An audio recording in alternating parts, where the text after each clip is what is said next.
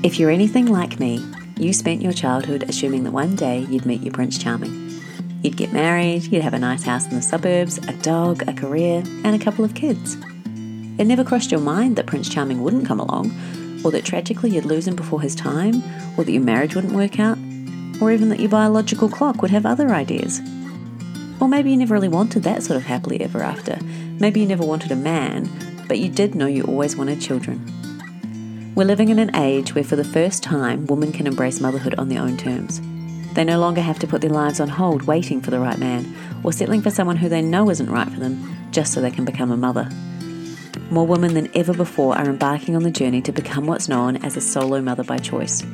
And while for a lot of us it doesn't feel like a choice, but more a necessity, the bottom line is there are now options for you to be able to fulfill your dreams of motherhood if the traditional route isn't playing out as expected. The No Need for Prince Charming podcast will share stories of Australian women who have successfully become solo mothers by choice. They each have a unique story as to why they decided to pursue motherhood in this way, and the journey they had to go through to make this dream a reality. The hope is that by sharing these stories, you'll have the knowledge and the confidence to embark on this amazing journey yourself, if you determine it's the right one for you.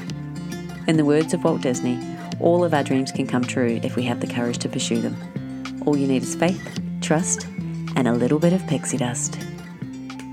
So welcome to the podcast tonight, Liza. I'd love to start by learning a little bit more about you and who you were before you had children. Who I was before I had children. Well, yes, I'm Liza. I am 53 as of a couple of days ago. Happy birthday. Thank you. Who I was before I had children. I was and still am a doctor. I was born in Adelaide and went to school and uni in Adelaide. And then I did lots of interesting things and lived in different parts of Australia, including Townsville for a little while, a couple of years. Wow. Darwin for a little while, and then Sydney, and just sort of working my way around and working in the hospitals at the time. And then when I was perhaps late 20s, I think, I got a job on Survivor, the American TV show. So I worked as medical crew on that for a little while, which took me to some amazing parts of the world, which was great. And so I did that through to probably my mid-30s, I would say. Yeah. So there I was in my mid-30s, living in Sydney, working, probably traveling pretty much for 6 months of the year and home for 6 months of the year, and suddenly realizing I forgot to have children. I was going to say, it's probably quite hard to meet someone when you're living that sort of lifestyle as well. With kids, something you always wanted? Meet someone who's in the same industry, which it didn't work out for me, but it does for some people, for sure. Yeah. Yeah. And kids were always something that you wanted? Kids were definitely something that I wanted. In fact, I'd probably go so far as to say that not having kids just wasn't an option for me, and that's easy for me to say now, I suppose. But ideally, I would have loved to have had a more traditional family unit, and I'm sure you hear that a lot. But it didn't work out that way. I kind of had a series of unsuccessful relationships or no relationships or whatever, and found myself at a fairly crucial age in my late 30s where I thought I really need to get on with this, or it's not going to happen. So at 37 I decided, I was single and I didn't want my next relationship to be about just going in and having kids. So I just thought I would do it the other way around. And so many of us, that is, was it dating for sperm after a while, aren't you? Because you just really want that to happen. Yeah. Was there one sort of defining moment that made you make that decision, do you think?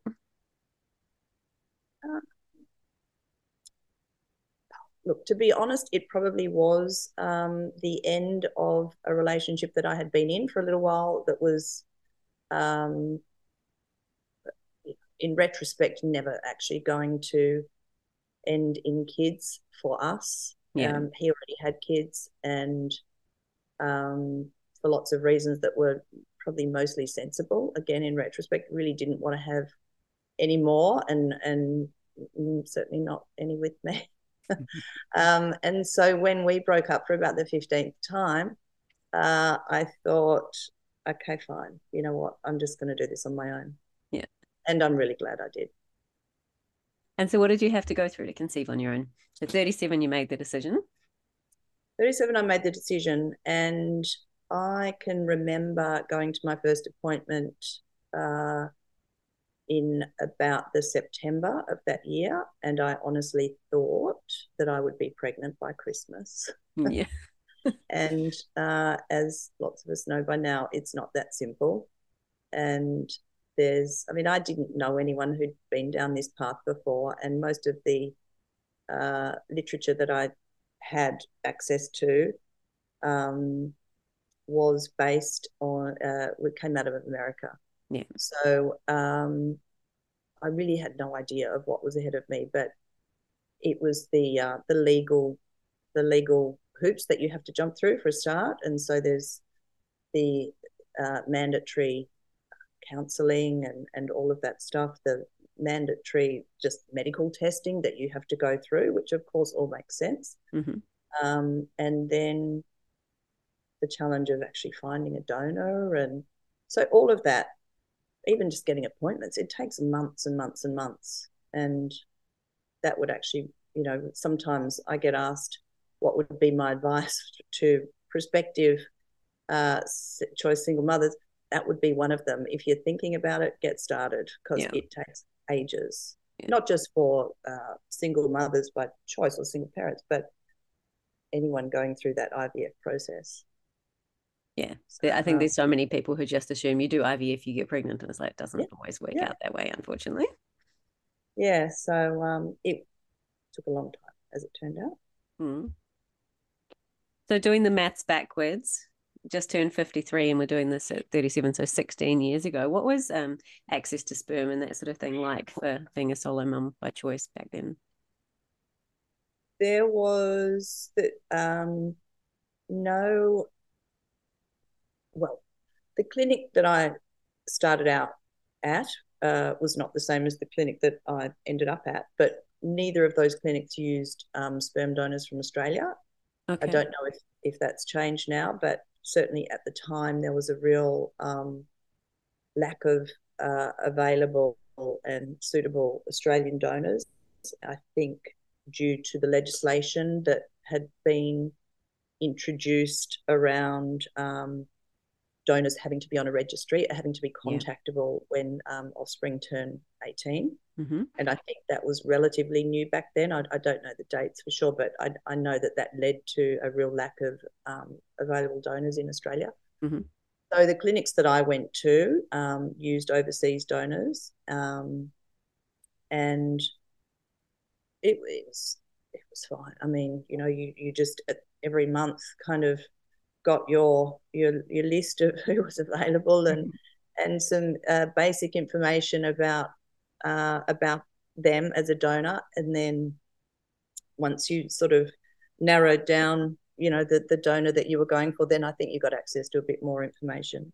Yeah, I do remember. I mean, I used over the years, because it did ultimately take a long time. Mm-hmm. Obviously, lots of different donors. Just based on the best of what was available at the time. No, so I do remember looking at the list of available donors for what would ultimately become or result in the boys. And I actually said to the nurse, well, slim pickings this month. Don't listen to that, boys. No. Exactly. So back then you actually had to choose a different donor each time? You couldn't reserve a donor and use them over and again? No, it was pretty much first in, first served. Okay. And I think because they only brought over a certain number of vials each month, yeah, that donor may not necessarily donate again the following month. So it was just what was happened to be available in that particular shipment. And did you get much information about the donors being all international? Could you like contact them later in life or? Yes. So you got pages and pages and a letter that they've written to any potential offspring and photos of them as a child and lots and lots of medical information, far more than I would have ever known about any partners that I've ever had. Yeah. Family history, things like that. So, yes, lots of information. So you were ultimately successful, but you said that it took a while to get there. What was that journey like? That was not very fun, I've got to say. It was so it was a number of years. The first clinic that I went to for my first egg retrieval, they said you'll wake up in recovery, and there'll be a number on the back of your hand, and that's the number of eggs that we've managed to retrieve. Yep. And I remember waking up and looking at my hand and then looking at the other hand and not seeing any numbers on my hands. And then the doctor had to come and say that they didn't get any. And that happened a couple of times. And they just kept on upping the doses of hormones and, you know, without, as it turns out, a whole lot of feedback about what was going on. And thankfully, I ended up changing clinics. And the first thing the doctor said at my new clinic was, I've never, and he was an older guy, he said, I've never, ever in my whole life seen anyone on these sort of doses of hormones. And he was the first person that said to me, pretty much, I think we might be flogging a dead horse. Oh, wow. And you've In been the through how nicest many possible rounds way. before that? Oh. So he kind of floated the idea of donor eggs. And I just burst into tears at the time. I just wasn't ready to hear that. And I hadn't, I suppose deep down, I had thought, you know, obviously there was something that wasn't right, but I just wasn't ready for that information at that time. So we did one more cycle and that didn't work. And so then I went down the path of donor eggs. And could you do that in Australia or did you need to go overseas for that?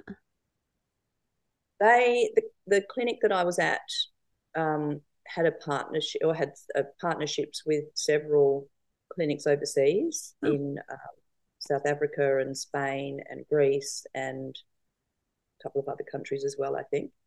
I ended up going to Greece and doing a embryo transplant over there, which was, it was just a weird time. I mean, and you know, it's all something that they do a lot, but it is a bit like going to an egg factory. And I was on my own, and it was all a bit surreal. Yeah. They apparently do try and match you with donors with similar sort of physical characteristics and so on. Ultimately, that didn't actually work. And so I came back, and by that stage, my sister had finished having babies. So she thought. She actually went on to have two more, but she didn't mean to. Lucky her, right? So she had finished having, I thought she'd had finished having babies, and she offered me her eggs. So she's 5 years younger than me. So she was 35 at the time, which is it's you know, it's a good age. And she had really healthy eggs, and so she went through the process. And again, there were some more legal loopholes to jump through with that, but we got there. And ultimately, on her first round, we got 6 fertilized embryos. Wow. froze 4, and then I chose to have 2 transferred. Brilliant. That's very generous of her. What an amazing gift. I know. Amazing. I mean, how do you ever thank somebody for that? Yeah. And like the closest thing genetically you could possibly get. So that's amazing for you. Yeah. And so it was sort of, in a way, the whole thing in Greece, I don't even think about it really. It was a couple of weeks out of my life and it didn't happen, and I feel like it didn't happen for a reason. Yeah. A couple of weeks and a lot of money, but So did you get a little holiday while you're there at least? Beautiful country like Greece? Really. I mean, you're trying to be healthy and doing the right thing, and so legs up the wall really. and lying down all the time. Yeah, just going around being healthy. Yeah. Not why you normally go to Greece, no. Yeah, exactly. And so must have been 40 at that stage. So you had 2 put back in. Was that the doctor's recommendation based on your age primarily? It was just an option that I was given based on my age, based on the fact that I was obviously accepting of the fact that I might have twins. Mm-hmm. So I was well aware of that. I wouldn't say I wasn't aware of the fact that one could split, because of course that can happen, but it just did not occur to me. So yes, I did choose to put 2 back, based on my age and the fact that, ultimately I did want more than one child. Mm-hmm. Obviously I was aware that there was a chance of twins, and I was okay with that. Mm-hmm. I thought it would be a challenge, but I was prepared to accept that risk, and it was a fairly small risk of twins anyway. I didn't for a second think that one of them might split and it become 3. And I should know that with my medical background, but I just didn't think about it. So when I went for my first scan, when I had a confirmed pregnancy test and went for my first scan, they saw twins. And so I was, excited and nervous, but thought, okay, well, I knew there was a risk of that, so let's just go with it. And when did you learn it wasn't twins? Not until my first appointment with my obstetrician, so at 10 to 12 weeks. Yeah. And I had sort of gone into this pregnancy with a very very cautious optimism, I suppose. So I wasn't at all like I was just taking each day as it comes. Yeah. And I was well aware as well of the chance, as it happens frequently, I think, in early pregnancy with twins, is sometimes one doesn't survive. Mm. And sometimes both don't survive. And so I pretty much discounted any symptoms of pregnancy at all that I had in that first trimester, and just got on with it and worked and did whatever, and went along to my appointment with my obstetrician at 10, 11, 12 weeks, whatever it was. And he spent a lot of time doing the ultrasound. Oh. And I can remember just thinking, this isn't good. Yeah. And he's a pretty blunt sort of guy, and he eventually turned to me and said, what did you think was going on with this pregnancy? That's a lovely way to start. I mean, I suppose, there could have been better ways to word that. But anyway, I just said, I don't know. I think they saw 2. I know that there might be none or 1 or whatever. I don't know. And he said, I think I can see 3. And I just said, I don't think you can.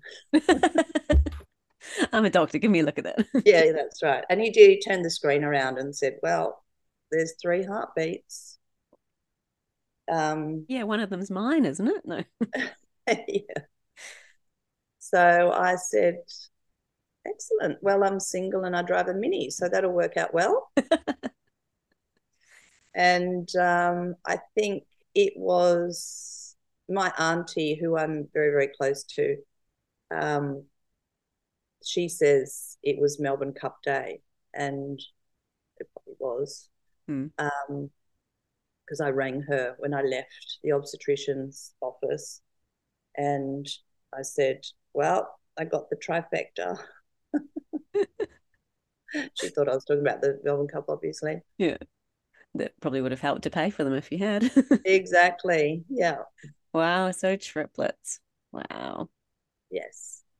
So, yeah, I mean, look, it was a very stressful pregnancy. It was Be extremely high risk, I imagine. extremely high risk for a whole lot of reasons. My age, identical twins.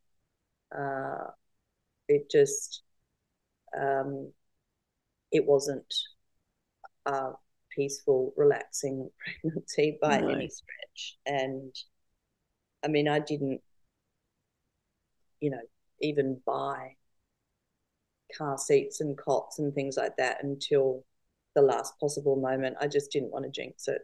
Mm-hmm. So, and really didn't tell a lot of people until, I was really starting to show, which obviously I was going to say, but did that take that long? early, but I can remember going for a scan at 15 weeks and maybe even later than that, because it was, the scans took a long time, but the doctor was a doctor that specialized in sort of high risk ultrasounds and high risk pregnancies. And she was very flippant about sort of, do you want to know the sex? Oh, you know what? Just, I think they're boys. I don't know. Like it was Oh, almost like, don't get excited because this pregnancy still might not happen. And I was well aware of that through till, I mean, I just wanted to get to 24 weeks because for me, like 24 weeks was that magical magical sort of viable. number Yeah. where they could possibly survive. So every night I'd lie down on the couch with my stethoscope and try and find their heartbeats. And yeah, it was a stressful time. It sounds mentally exhausting. Yeah. Yeah, Yeah. yeah. So how far along did you get before they came?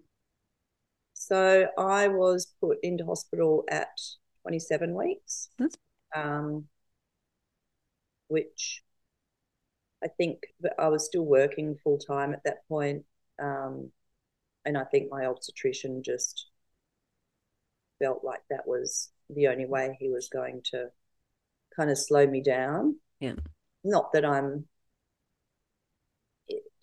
not a workaholic or anything like that, but I think I just thought I'm going to work it because I'm self-employed. I'm going to work as much as I possibly can up until they were born, and then I could just take my foot off a bit. Yeah. But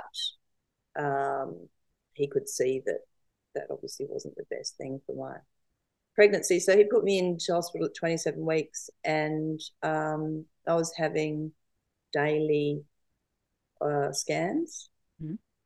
Uh, and then about a week later, a week and a half later, um, one of the scans just sort of showed that one of the twins was just having to work a little bit harder. And as soon as he was starting to struggle, my obstetrician just said, right, they're coming out.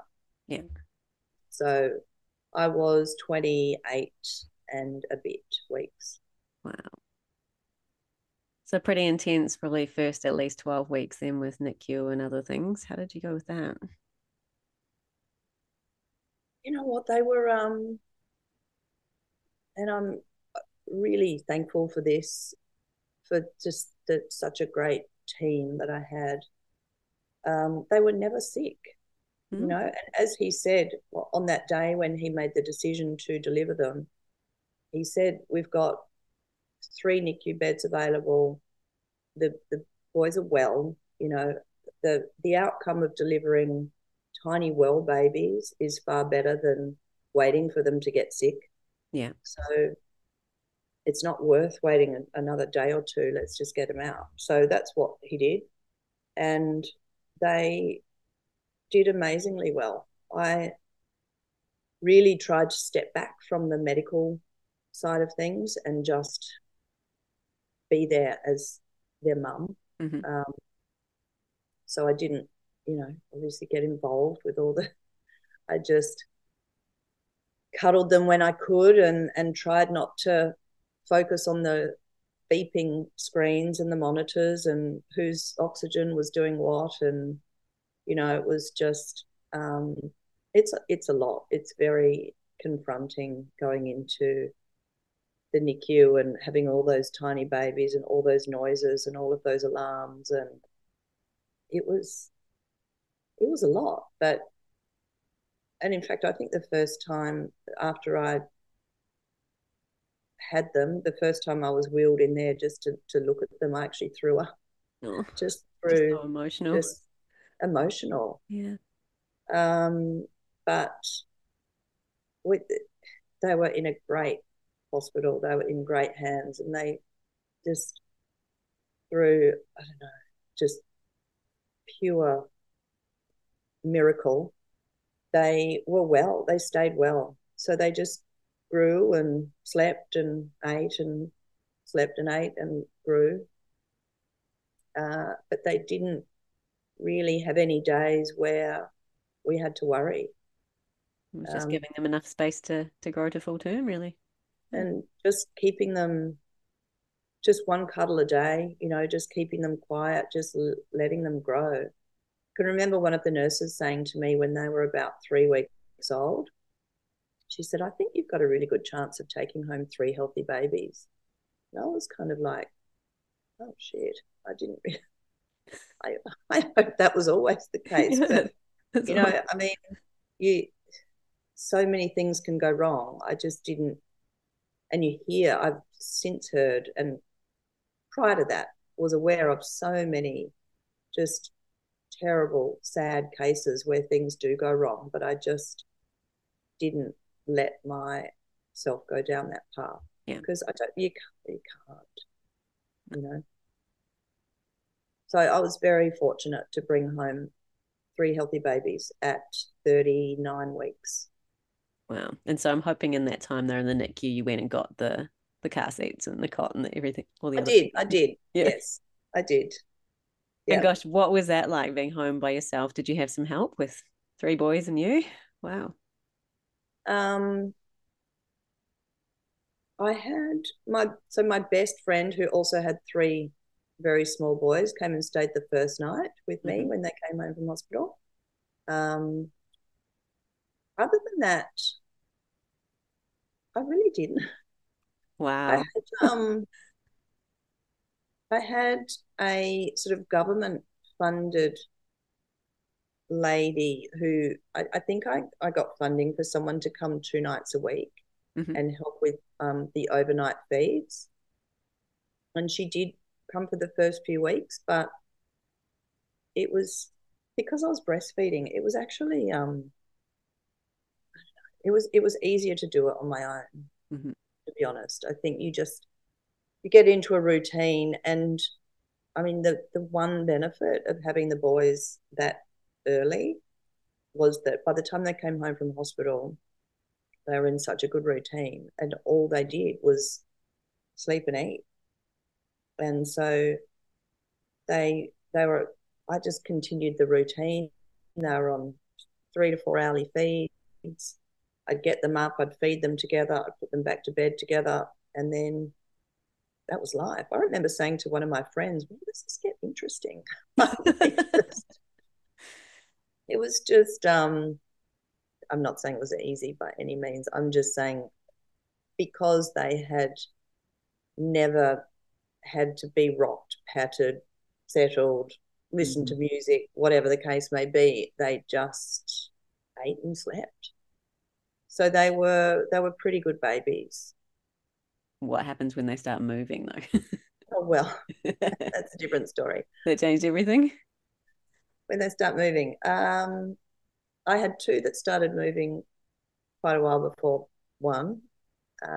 He just couldn't be bothered. Is he now the favorite Can't because he would have really. been the easiest one? Yeah, In some ways, he is. Um, Look, I look back and think it was really wild. At the time, I didn't think it was, but we lived in an apartment, Yeah. and so I I would stay busy. So I would go out. I'd and it's not all me, by the way. I was back at work, so Right. I was probably with the boys. I think maybe 4 days a week, and or maybe five. I can't even remember. And probably working 2 to 3 days a week. So on those days, I had a nanny. Mm-hmm. And on the other days, yes, it was just me. But I think it was actually really important for me to go back to work because it just gave me a bit of a breather. So that was the first thing. And the nanny that I had was just absolutely brilliant. Um, but we just, when I did have them on my own, we just stayed busy. We had a routine, and I was an absolute routine monster. Like I just could not deviate from it. But I had a friend at the time who had had two sets of twins. Oh, wow. She said to me when she found out that I was pregnant with triplets, just said, "I've got 3 words for you: routine, routine, routine." Right. And so I got the book and I followed the routine, and it was like my Bible. But we would get out of the house in the mornings and we'd go places, and I had a giant big pram that we called the icebreaker for lots of reasons, because it probably could have broken ice, but also it got everyone Good talking. conversation. Yeah. So we'd just walk everywhere with that, and we would go down to the beach, and guaranteed if we went to the beach, they would go in 3 separate directions for sure. Yeah. But I really did just rely on the kindness of strangers, I've got to say. Please bring my children back. And there were a lot of people who were really kind, and they would just pick them up and bring them back, pick them up and bring them back, and then they'd go again. Um, but yeah, it was wild, but it kept me it filled our days, and it kept me sane to stay busy Yeah. and just It, do stuff. And actually, I had another friend who was a single mum as well, with a daughter really similar age to the boys. So we used to do lots of stuff together, like crazy stuff, like go to the Easter show on Good Friday, and oh, things that gosh. you now look back and think, why would you take 4 2-year-olds to the show in the first place, let alone on Good Friday? Yeah. Seemed like a good idea at the time. Take 4 2-year-olds skiing at the age of 3. Like, it's just so unnecessary. But she was a good friend, and we did some really fun stuff together. That does kind of even it out a bit. You get two each that way. Yeah, that's right. Yeah. Yeah. And so, can you think of an age where it suddenly started to feel like it was a little bit easier? 4. 4. So I've got a year I then, right? did not enjoy them at 3 at Yeah. all. I don't know what it was specifically. Um, I think just that age where they want to be independent, but they can't, Mm. and they are learning uh, boundaries, but they don't like them, Hmm. and they are finding that they can have their own opinions and their own choices. But yeah, I didn't enjoy them at 3 at all. And I have said for years, turning 4 was the best thing they ever did. They've done a few good things since then, but yeah, turning 4 was good. It was like just a magic number for us, and then it just keeps getting better Yeah. after that. It's not that I do look back at photos of them as babies and think, I think everybody does this, but you look back and you just miss those little chubby babies, and you just want to go back there just for a day, Mm. just because it's such a whirlwind at the time. But I'm pretty sure I wouldn't want to stay there. So they're 12 now, aren't they? They're 12 now. Yeah. So sort of 8, 9, 10, 11, 12. They're great ages. They really are. They're good boys, I've got to say, at the moment. I mean, ask me again in about 3 years, and Oh, I they'll might, just grunt at you by then, won't they? yeah, they will probably. And so I'm just kind of holding on to it for now. And because I'm obviously the sole parent and the only person that they really turn to for guidance and love and support and whatever, we have, maybe it's because I'm the only one, or maybe they're just these kind of kids, but we have a really strong bond, and we love hanging out together Hmm. at the moment. Again, I'll probably eat my words in a couple of years, but I work interstate, 4 days out of, so every second week I'm down in Sydney working. Okay. So I'm gone for 4 days and then I'm back here for 10. And,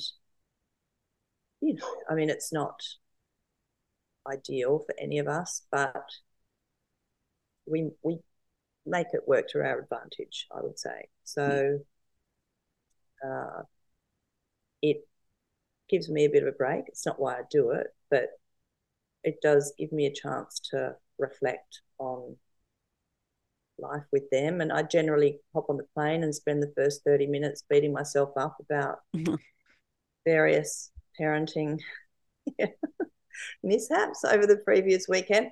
But and then I get back, after 4 days, and we hang out. We do fun stuff or watch family movie or whatever it is. But having a chance to miss each other isn't so bad, I don't think. If you weren't traveling for work, do you find time for yourself still? I know that that's something that people do worry about, is how you find time for yourself with kids when you're a I solo. do now, Yeah. and in fact, I always have. And I must say again, that would be something that I think it's so important. So I'm not a runner or a mad exercise person by any means, but I found uh, I got into running, Right. when they were little, and I got into various forms of exercise just to give myself a a bit of downtime. Hmm. So I'd have, even when they were one, I'd have someone come over for an hour, 3 nights a week, and just so I could go out and go for a run or do a gym class or something like that. Again, I mean, I was at work, so that was good downtime for me too. Um, but I think it's so important just having some time away, just having some time to talk to other adults and other people, and uh, just gather your thoughts and Yeah. clear your head. Have you had any strange reactions since you've had the boys that you weren't expecting because you are a solo mum? I had a few. Probably mostly, I'd say when I was pregnant, I've Hmm. had some really quite surprising responses from some close family and some friends about even like why I was persisting with the pregnancy. Oh, Um, that would be tough to deal with. yeah, it was. Um, and of course, it came from a place of concern for me. And everybody's response was, "How the hell are you going to cope?" But for some people to suggest that maybe I shouldn't persist with the pregnancy, or maybe I should think about getting rid of one or two of them. Mm. I was quite shocked, and it wasn't an option for me after years of IVF. There's just not something that I could have done. Although it was a very long journey to be able to get your boys, do you think, unfortunately and fortunately, the IVF and all the pain that you went through to get them actually helped with your resilience for having them and dealing with the other people? I think so. Yeah. I mean, as I said in the beginning, for me, not having kids was ever an option. Mm. And I can say that now, of course, because I have kids, and but I just wasn't.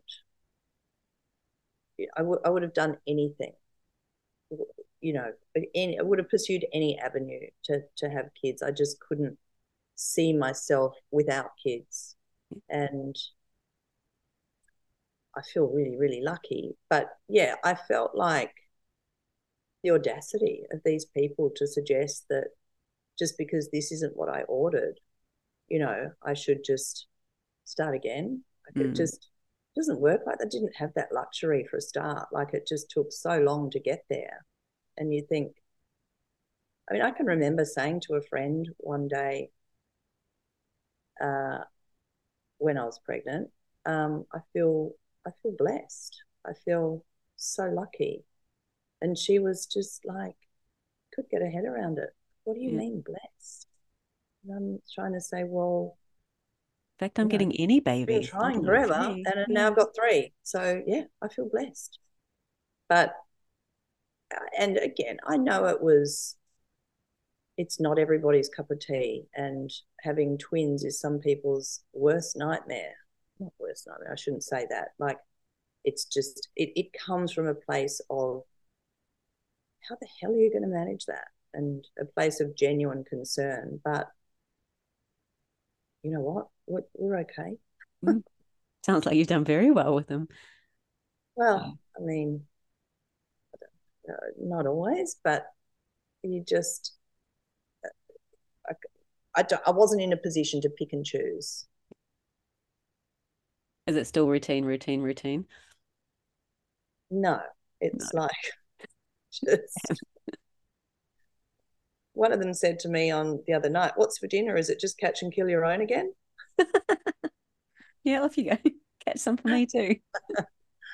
No, it is somewhat routine orientated, but it's also a little bit fly by the seat of your pants.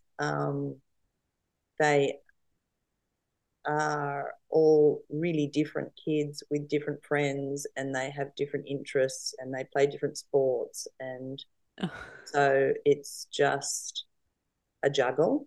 yeah. Uh, but we're lucky to live in a place where literally everything they do is within 5 minutes. So there Oh, might be that's some handy. days where I'm in and out of the driveway 7 or 8 times over the course of the day in the evening, but nothing's very far away. And that's a really nice thing about living where we do. They're all at school together. Are they all in the same class as well? They're Or all at school together, different classes, different friends. Um, they even get home from school in different ways. Some walk, some get the bus. That's, one gets a lift, one decides that he likes to walk and just listen to his music. And so they never arrive home at the same time. yeah. They are they get along really well, and I would say they're really close at home, and they are almost inseparable at home. But at school, they are very independent and fiercely independent. Yeah. So they go to great lengths to sort of um, kind of stay out of each other's way, actually, to the point where sometimes one will come home and go, I had a bit of a sad day today because I couldn't find anyone to play with. And you're kind of like, well, did you look though? Like, you know, you do have two brothers in the same year. Yeah. So and going off to camp, I sort of asked one of them to keep an eye on the other one. This was a couple of weeks ago, and he was like, "Yeah, I might, or I might not." Lovely. Lovely, I know, right? But at home, they don't leave each other's side, so it's quite funny. Have you done lots of great holidays and things together, the four of you? Yeah, we have. Yeah, we do quite a lot of camping. Hmm. So I'm assuming you've upgraded the mini then.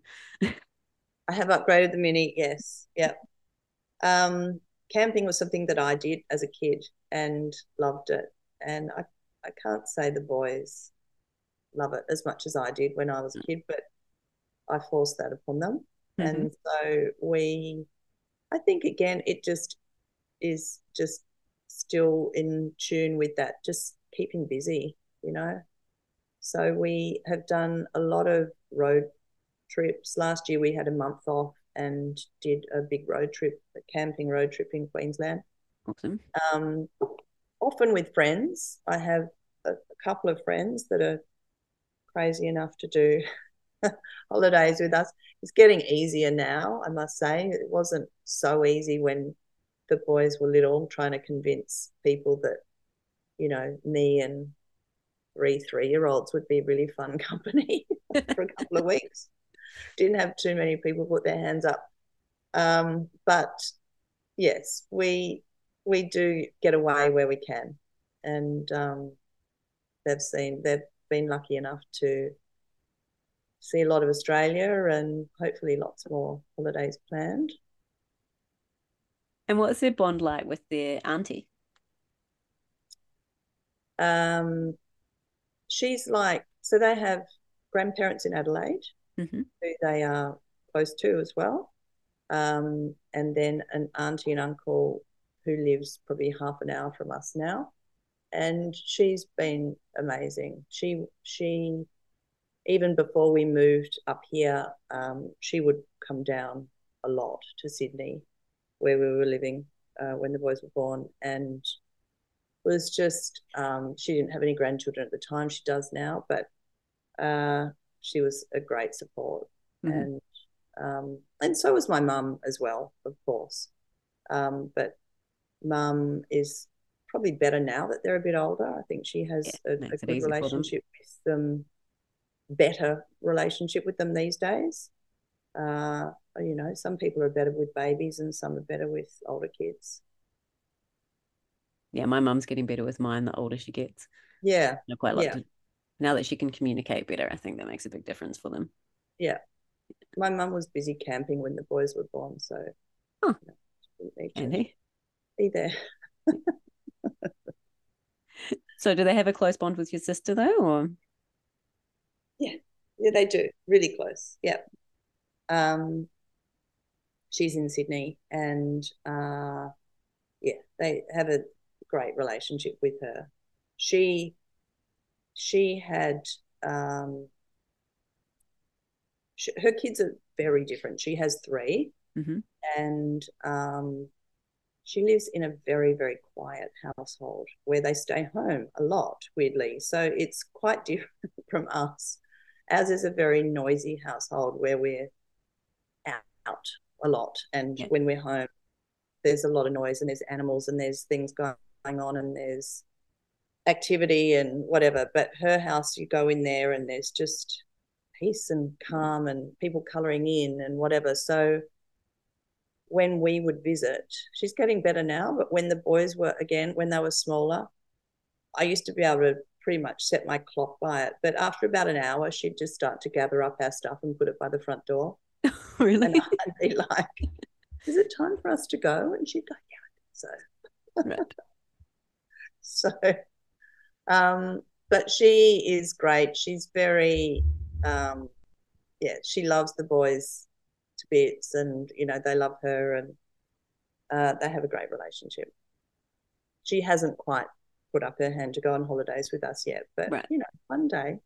Maybe when they're like 21 or something. Yeah, maybe, exactly. When they can, pay for themselves. Yeah.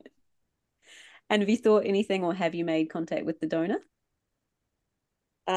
So when the boys turn 18, I think they can. Mm-hmm. Well, I know they can. I think that's the legislation. Um, they, as far as I know, we don't really talk about it a lot. I think Okay. when they were smaller, they were intrigued by the concept because it's something that I've always spoken about with them, and we referred to him as donor dad from forever. Yeah. Um, and there were days when, like, one of them would be having a bad day at. I can remember what one of them had a bad day at preschool, so before he started school, primary school, And I can remember saying to him, what's up? Like, why are you sad? And he's just said, I miss donor dad. And, you know, obviously looking back, he just didn't, I guess he was around other kids that were talking about dads, and he missed the fact that he didn't have a dad. That was obviously what was, he was sad about the fact that he didn't have a dad. But uh, he's probably the one I would say now is maybe the least likely to follow that up. I don't know. I don't know. And as I say, we've always spoken about it very openly. Um, One of them used to write Father's Day cards to donor dad Okay. when he was like 5, 6, 7, maybe. But now, you know, if it's something that they want to do, I will absolutely support them, whatever they want to do. Yeah, I think that's really interesting because a lot of the people that I interview sort of have 5-year-olds and younger, so we're still at that stage of being really open and honest and making sure that they know their origin story from as young as possible. But I guess once they've kind of got the concept, they're probably just fine with it, a lot of them, and just don't really think about it It's so not much like or we talk sit about it. around and pore over the paperwork that I got. They haven't even seen it. Like Yeah. every now and then they'll go, "Oh yeah, I'd like to see that," and then we forget. And maybe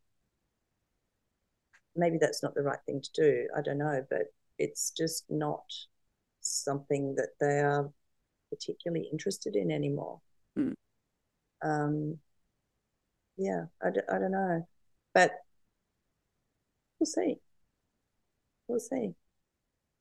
And with the international donor, do you have access to donor siblings as well, or that's not something that you've pursued?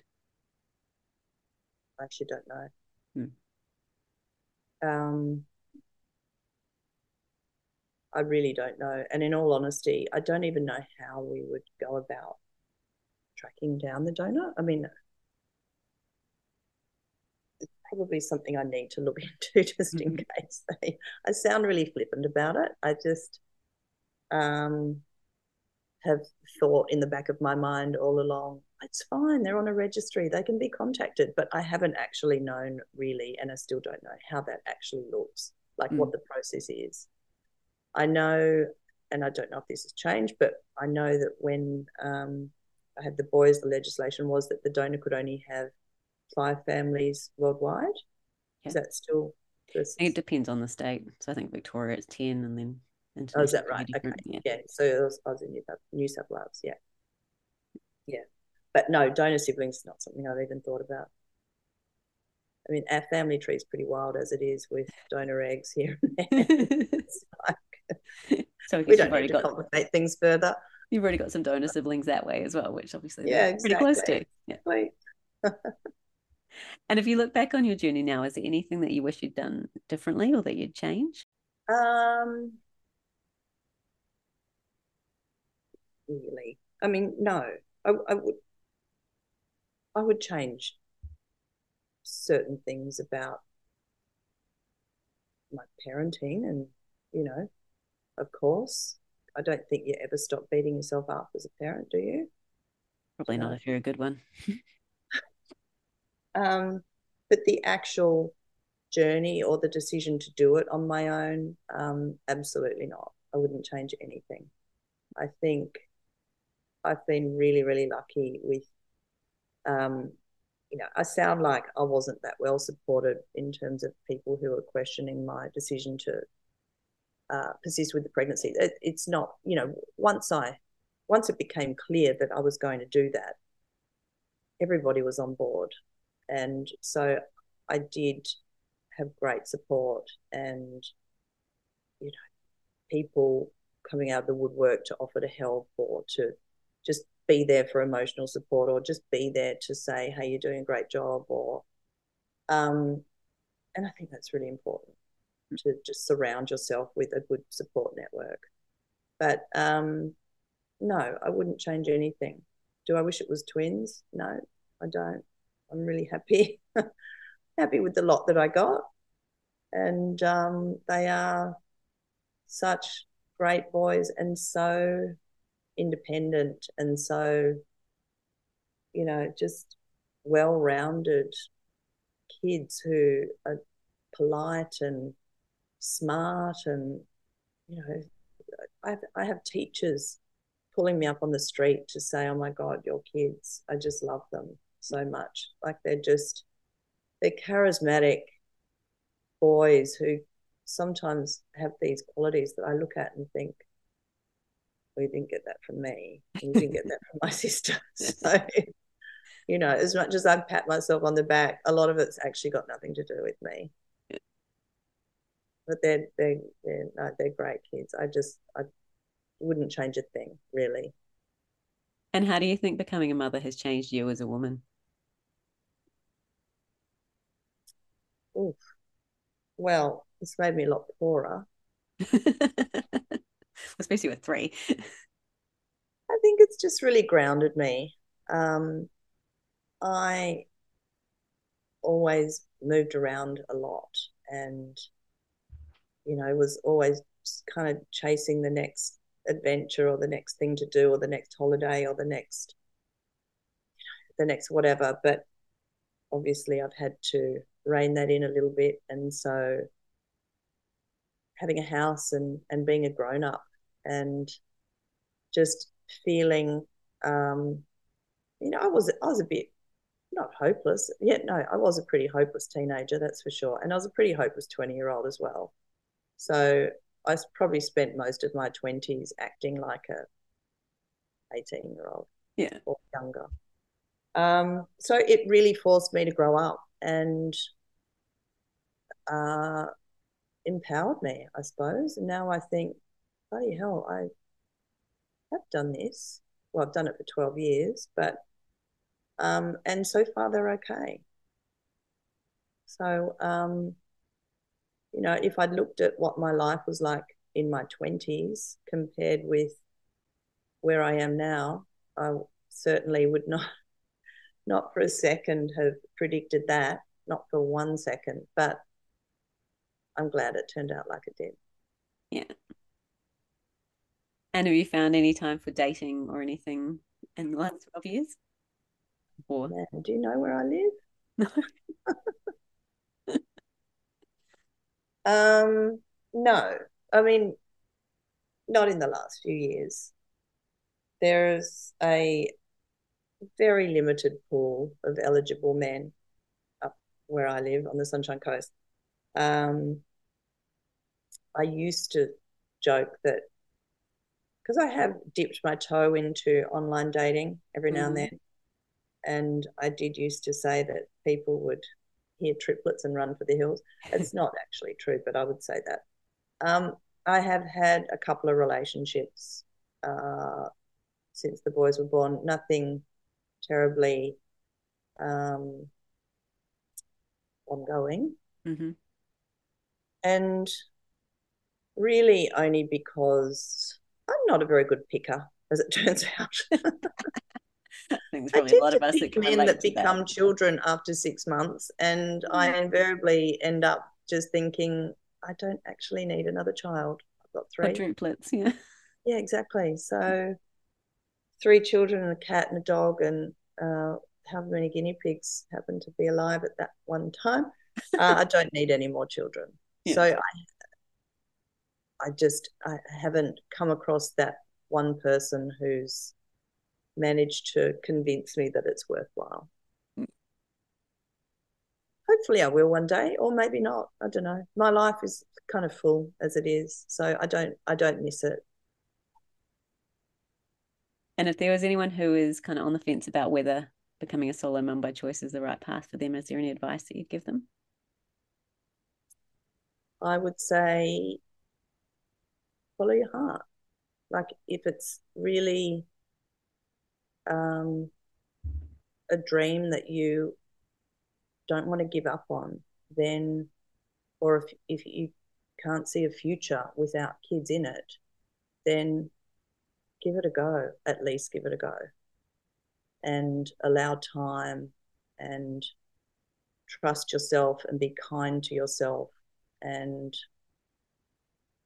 find somebody to talk to. And I think that's something that I didn't do very well, Yeah. I must say, is maybe because it wasn't as common back then, but I think find at least one trusted person, a relative or a friend or a health professional or somebody just to talk to, because IVF is a really shitty process. It's a shitty journey. Like, it is, the emotional ups and downs are so full on, and you just need somebody to talk to and to cry with and celebrate with and whatever, but don't do it all on your own, would be my advice.